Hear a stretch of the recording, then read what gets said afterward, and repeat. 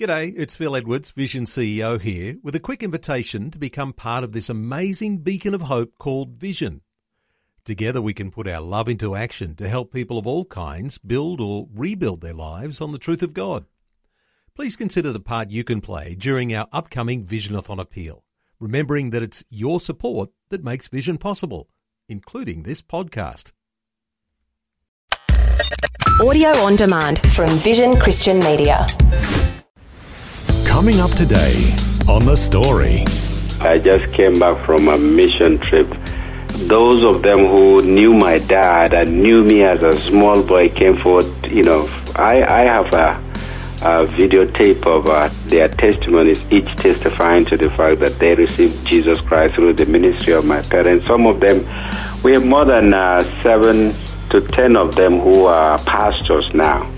So yeah, a lot of fruit there. The Story. G'day, I'm Jimmy Colfax. Welcome to The Story. Well, last time we heard Jerimiah Gado from Nigeria share his remarkable story of overcoming 1,000,000-to-1 odds to become a professional gridiron player in the United States, while at the same time keeping his eye on his main goal of becoming a medical missionary. We heard also from his sister Ruth, who was also involved in ministry. It was great to hear how both of them are continuing their family's Christian heritage of serving the Lord. Now, where did that heritage come from? We'll find out today as Eric Scatterbo chats with Samcon and Ruth's father, Jerimiah Gado, who's also followed his parents' footsteps into ministry. Joining me on the telephone from Columbia, South Carolina, is Jerimiah Gado, who is originally from Nigeria. Welcome to the program. Thank you. And how did you become a Christian in Nigeria? My parents received Jesus Christ through the ministry of some missionaries way back in the 40s. So I am a second-generation Christian, and they were called to a mission. They were one of the first set of indigenous Nigerian missionaries to some tribe in northern Nigeria. They call it the Mada ethnic group. So through the ministry of my parents, while they were on their first mission, at their first mission station, some things happened, some events happened that I got separated early from them for about 3 months, and it's during that period it dawned on me that I'm not going to always have the protection of my parents, and having taught me the Word of God, I started seeking God earnestly in the new station that I was taken to as a child. I think I was about between the age of 5 and 6. So it was in the night that, faced with the trauma of having been separated from my parents, I cried all night and prayed to Jesus to save me from going to hell, because the stories of hell and Daniel in the lion's den and all the biblical stories that my parents taught me, when I was taken away from them, I started playing them back into my mind, and I said, well, if I don't get to see my parents, I felt the world caving on me. So that drove me to the arms of Jesus Christ. In the night, I prayed earnestly, and Jesus appeared to me in a dream and said, "It's okay, my son," with a smile. And ever since then, I used to fear death. I no longer fear death. The following morning, the fear of death had gone. And, of course, coming from the Evangelical Church of West Africa, one has to get up in the church and declare publicly that you've now declared for Jesus Christ. And this happened some years later on. But I remember the very first night I knew that I was saved, because I received the peace of God in my heart the following morning. So that's how I became a Christian. Okay, can we back up a little bit and find out, how did your parents become Christians? They received Jesus Christ through the ministry of missionaries. And then your parents decided to become missionaries themselves? Well, because they received Jesus Christ, they were taught by the local church, and then SM started the first indigenous missionary society, and my parents were recommended by my church, my home church, as one of those to be sent to other parts of Nigeria, to other ethnic groups of Nigeria to reach them out with the gospel.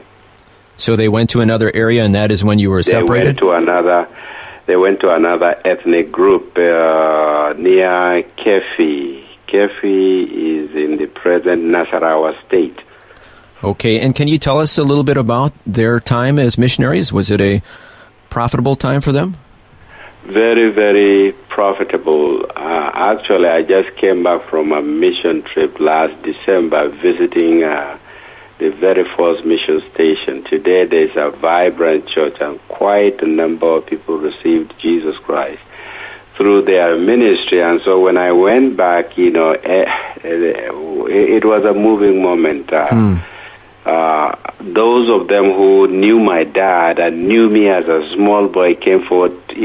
I have a videotape of their testimonies, each testifying to the fact that they received Jesus Christ through the ministry of my parents. Some of them, we have more than 7 to 10 of them who are pastors now. So yeah, a lot of fruit there. Oh, that's fantastic. And have people in Nigeria been receptive to hearing the good news of Jesus Christ? Yes. Most ethnic groups in Nigeria, particularly the ethnic groups apart from the Hausa Fulani, the reception of the gospel has been very, very good. In 1985, there was an outbreak of the Holy Spirit, and so the Evangelical Church of West Africa had to ask for volunteers in churches to just go and teach them the Word of God. So, yeah, the reception of the gospel in Nigeria has always been excellent. God has prepared Nigeria and Nigerians for a specific programming around the world. Okay, and so your parents were missionaries to another tribal group in Nigeria? Right. And as you mentioned, that was tremendously successful, a lot of fruit from that ministry? Right. And now what about yourself? After you became a Christian, did you get involved in ministry in any way? Yes, I became a Christian, as when I was a child. So, of course, then I attended a mission elementary school, what we call primary school. Mm-hmm. And but I became active in evangelism when I went to secondary school, what you call high school. Mm-hmm. And then I went from there, the University ABU Zaria in 1975 to 1979, became very active in evangelism and outreach and missions, so that we formed a gospel team and we went around villages around the university trying to reach people out with the gospel of Jesus Christ. So I believe in my salvation was my call to ministry, was my call to reach out. Mm-hmm. And so from secondary school to the university or to college was very, very active. And after, as I was about to graduate in 1979 from ABU Zaria, Ahmadu Bello University Zaria, I started seeking the face of God as what He wants me to do with my life. And so I was seeking God's face as I was about to graduate from the college.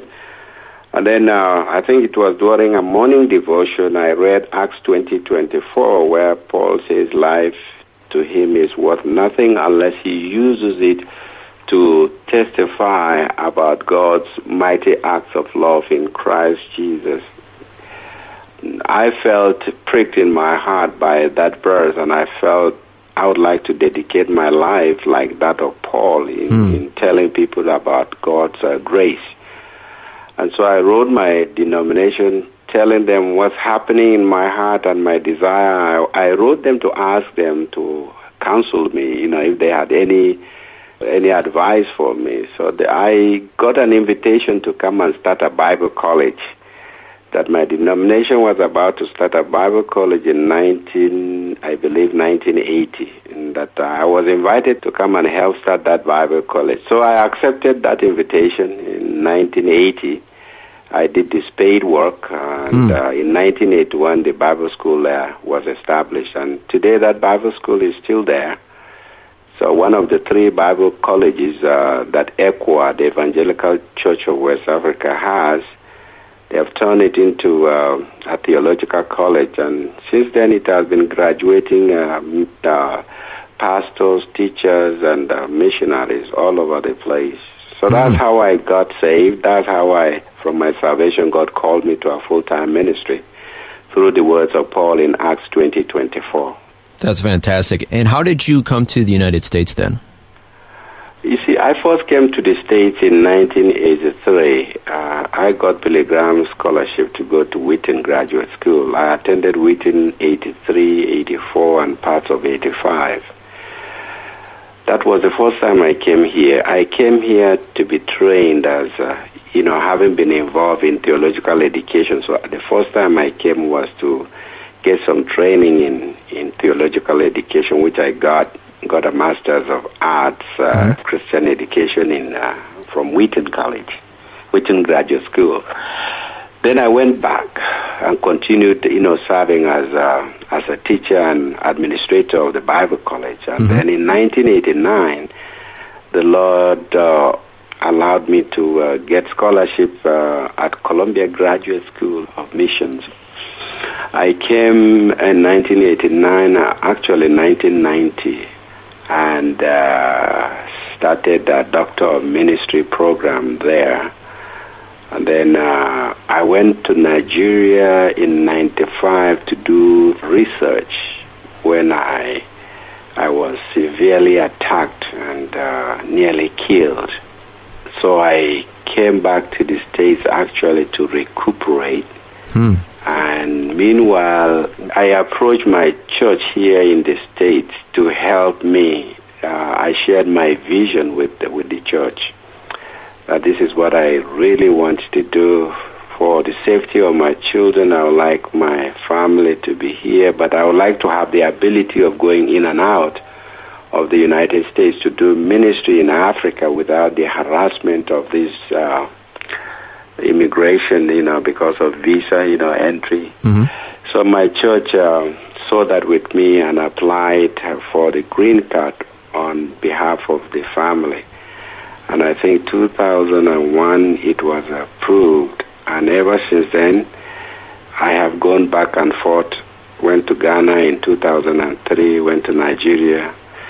I've gone to Namibia and went back to Ghana, went back to Nigeria. So it sounds like your whole focus has been to spread the good news of Jesus Christ, first to your home country of Nigeria, but now to other parts of Africa. Yes, to other parts of Africa and here in the States too, because I believe that the United States is also a mission field. The mission field is everywhere. And while we've not been sitting idle here in the States. We've been actively involved in ministry to international students here in the States. International students come from various countries, and most of them come from countries that are close to the gospel.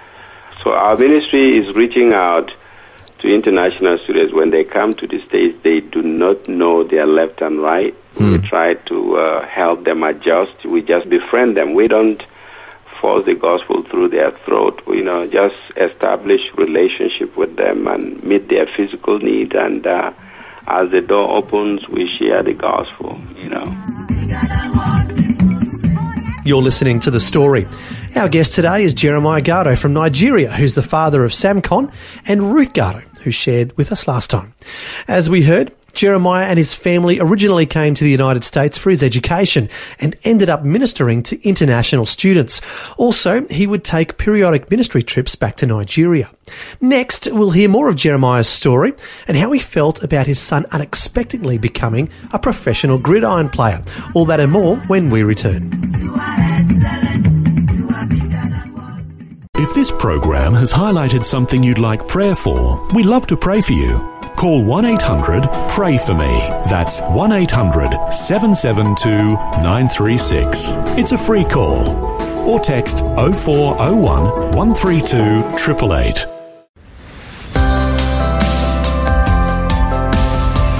Hi, I'm Jimmy Colfax, and this is The Story. Our guest today, Jerimiah Gado, is from Nigeria. Before the break, he shared how he followed his parents' footsteps into ministry and eventually moved to the United States with his family. Next, Jerimiah is going to share how he felt about his son, Samcon, getting involved in the American sport of gridiron and unexpectedly having tremendous success. His mother and I didn't like it because of the nature of the game. We felt it's kind of brutal and very risky. Mm-hmm. There was initially hesitation, but I think I was away in Africa when he put pressure on his mom, and the mom finally gave him the go-ahead. Of course, we talked about it. We said, well, that's what he wants, even though we wanted him to play soccer, but that's what he loves to do. So with fear and trepidation, we allowed him to go. He started playing for Berlipen, his high school, and then he was a standout, in Berlipen, and then Liberty University recruited him, and he played for Liberty. Okay, and that, of course, is the school that was started by Jerry Falwell, the Reverend Jerry Falwell. Right. And he had some success there as well? Yes, he had some success, but he wasn't exposed because he was recruited as a running back, but there were two others before him. He was a third-string running back at Liberty, and so he didn't have a lot of playing time. Just occasionally when those two in front of him got hurt, that he got the chance to play. And I think it was during one of those games that he replaced the first two because of injury that exposed him. And he had a very successful game? He had a very successful game. They beat a side they have never beaten in 7 years. I was there at that game. It was a tough game. So you became an American football fan? Of course, you as a parent, I have to. Yeah, I'm interested in sports because I played sports during my school days. I ran for my school and played soccer for my town, and so I'm interested in sports. As a father, did you think anything would ever come of this American football game for your son? No. You see, in high school, I saw how he performed, and through the coaches, from the comments the coaches gave about him, I started entertaining the idea that he could play professional football right from high school because he was a standout in the schools around us, particularly in Berlipen is an independent school. So among independent schools that they played, he was a standout. So, and the coaches said Sam has the talent, to make it all the way. So from the high school, we started entertaining the idea that it could be. But when he finished high school, the colleges that recruited him, none of them was a household name. So we kind of gave up that, for him to make it, he had to go to a big school. And since he didn't go to a big school, that was it. And the program in Liberty is nothing to write home about, Small school? It's a small school, and the program wasn't, it's still developing, But a small school, what can a small school do compared to, schools with thousands and thousands of students? So we gave up that. And but he still nursed the idea. He kept himself in good shape until, things started falling in place. So each time he played, we prayed and fasted and, fasted for and prayed for all the players that they will have a good game, but that there will be no season-ending injuries, no career-ending injuries, and that's what we always prayed for. So I kept in touch with my wife and with him. And were you surprised the success that he had once he got a chance? Yes and no. Yes, because at the speed at which it happened, how things got, it was so fast for us to believe. But we knew that if Sam had a chance, we knew that deep down we knew that he had the talent and the ability. All he needed was to just have the chance. Mm-hmm. But we never expected it was going to happen the way it did. It was so too fast. And of course, he got his chance, as you mentioned. He became the starting running back for the Green Bay Packers and set several rookie records for the team. Right. And how has life changed for Sam Conn? Oh, very much so. He is sought after, as a speaker, even after the season. Mm-hmm. He cannot keep up with speaking engagement because the Christian community would like to come and have him share his testimony and how the grace of God, elevated him. It has changed his life very much so. Of course, he's able to, afford a few things that he couldn't afford. We couldn't afford for him. But other than that, he remains himself, and the fame is there. But he's making use of it as a platform to declare the grace of God and give glory to God for all that has happened. So he's been doing that, and it has helped. It has changed us a lot in terms of activities.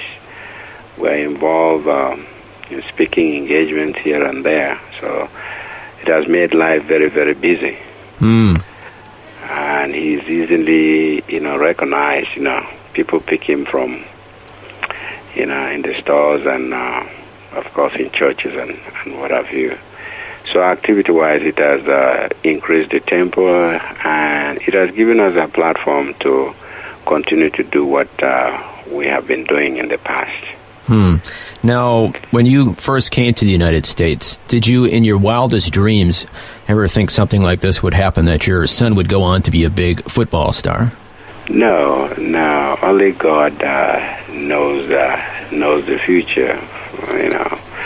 We never expected anything like that. It's a total. It's the grace of God, and we didn't expect anything. It's beyond the wildest imagination of for any parent. So we didn't expect that it was going to be like this. By no means, no, we did not. So life has changed a bit for the Gado family. Yes, almost for everybody. That's true. Let me qualify that. We haven't changed as to who we are in terms of what we do and our character, and we still remain, missionaries, and we are down to earth. We are not going to allow this to get into our heads. We are just excited at the opportunity that God has given this family to declare His glory. Amen. Yes. Thank you so much for sharing with us today. My pleasure and privilege. Anytime. A wonderful God. That was Eric Scadabo chatting with Jerimiah Gado from Nigeria. Once again, this interview was recorded several years ago, and last time we let you know that Jeremiah's son Sam Conn went on to fulfill his dream of becoming a doctor after he retired from being an American gridiron player. This time we have an update for Jeremiah, who has also gone on to have tremendous success. After several years of ministering to international students in the United States, Jeremiah eventually became the president of Evangelical Church Winning All, or ECWA, which is a Christian organisation with over 10,000 churches around the world and an estimated membership of around 10 to 15 million people. ECWA has a rich history of sending missionaries from the United States and Canada to plant churches in Nigeria. Dr. Gado was at the helm of affairs of ECWA for 2 consecutive terms, and his service was climaxed with the commissioning of a Christian satellite television station. So it's great to hear that he's gone on to do wonderful things for the Lord. And to think it all started when he read Acts 20, verse 24, and the Lord tugged his heart to be like the Apostle Paul when he said, "I consider my life worth nothing to me. My only aim is to finish the race and complete the task the Lord Jesus has given me. the task of testifying to the good news of God's grace. And Jerimiah Gado has certainly done that. Well, thanks for joining us for Jeremiah's story. I'm Jimmy Colfax, encouraging you to share your story with someone today. The Story. Just another way Vision is connecting faith to life. This program is a production of Vision Christian Media. To find out more about us, see vision.org.au.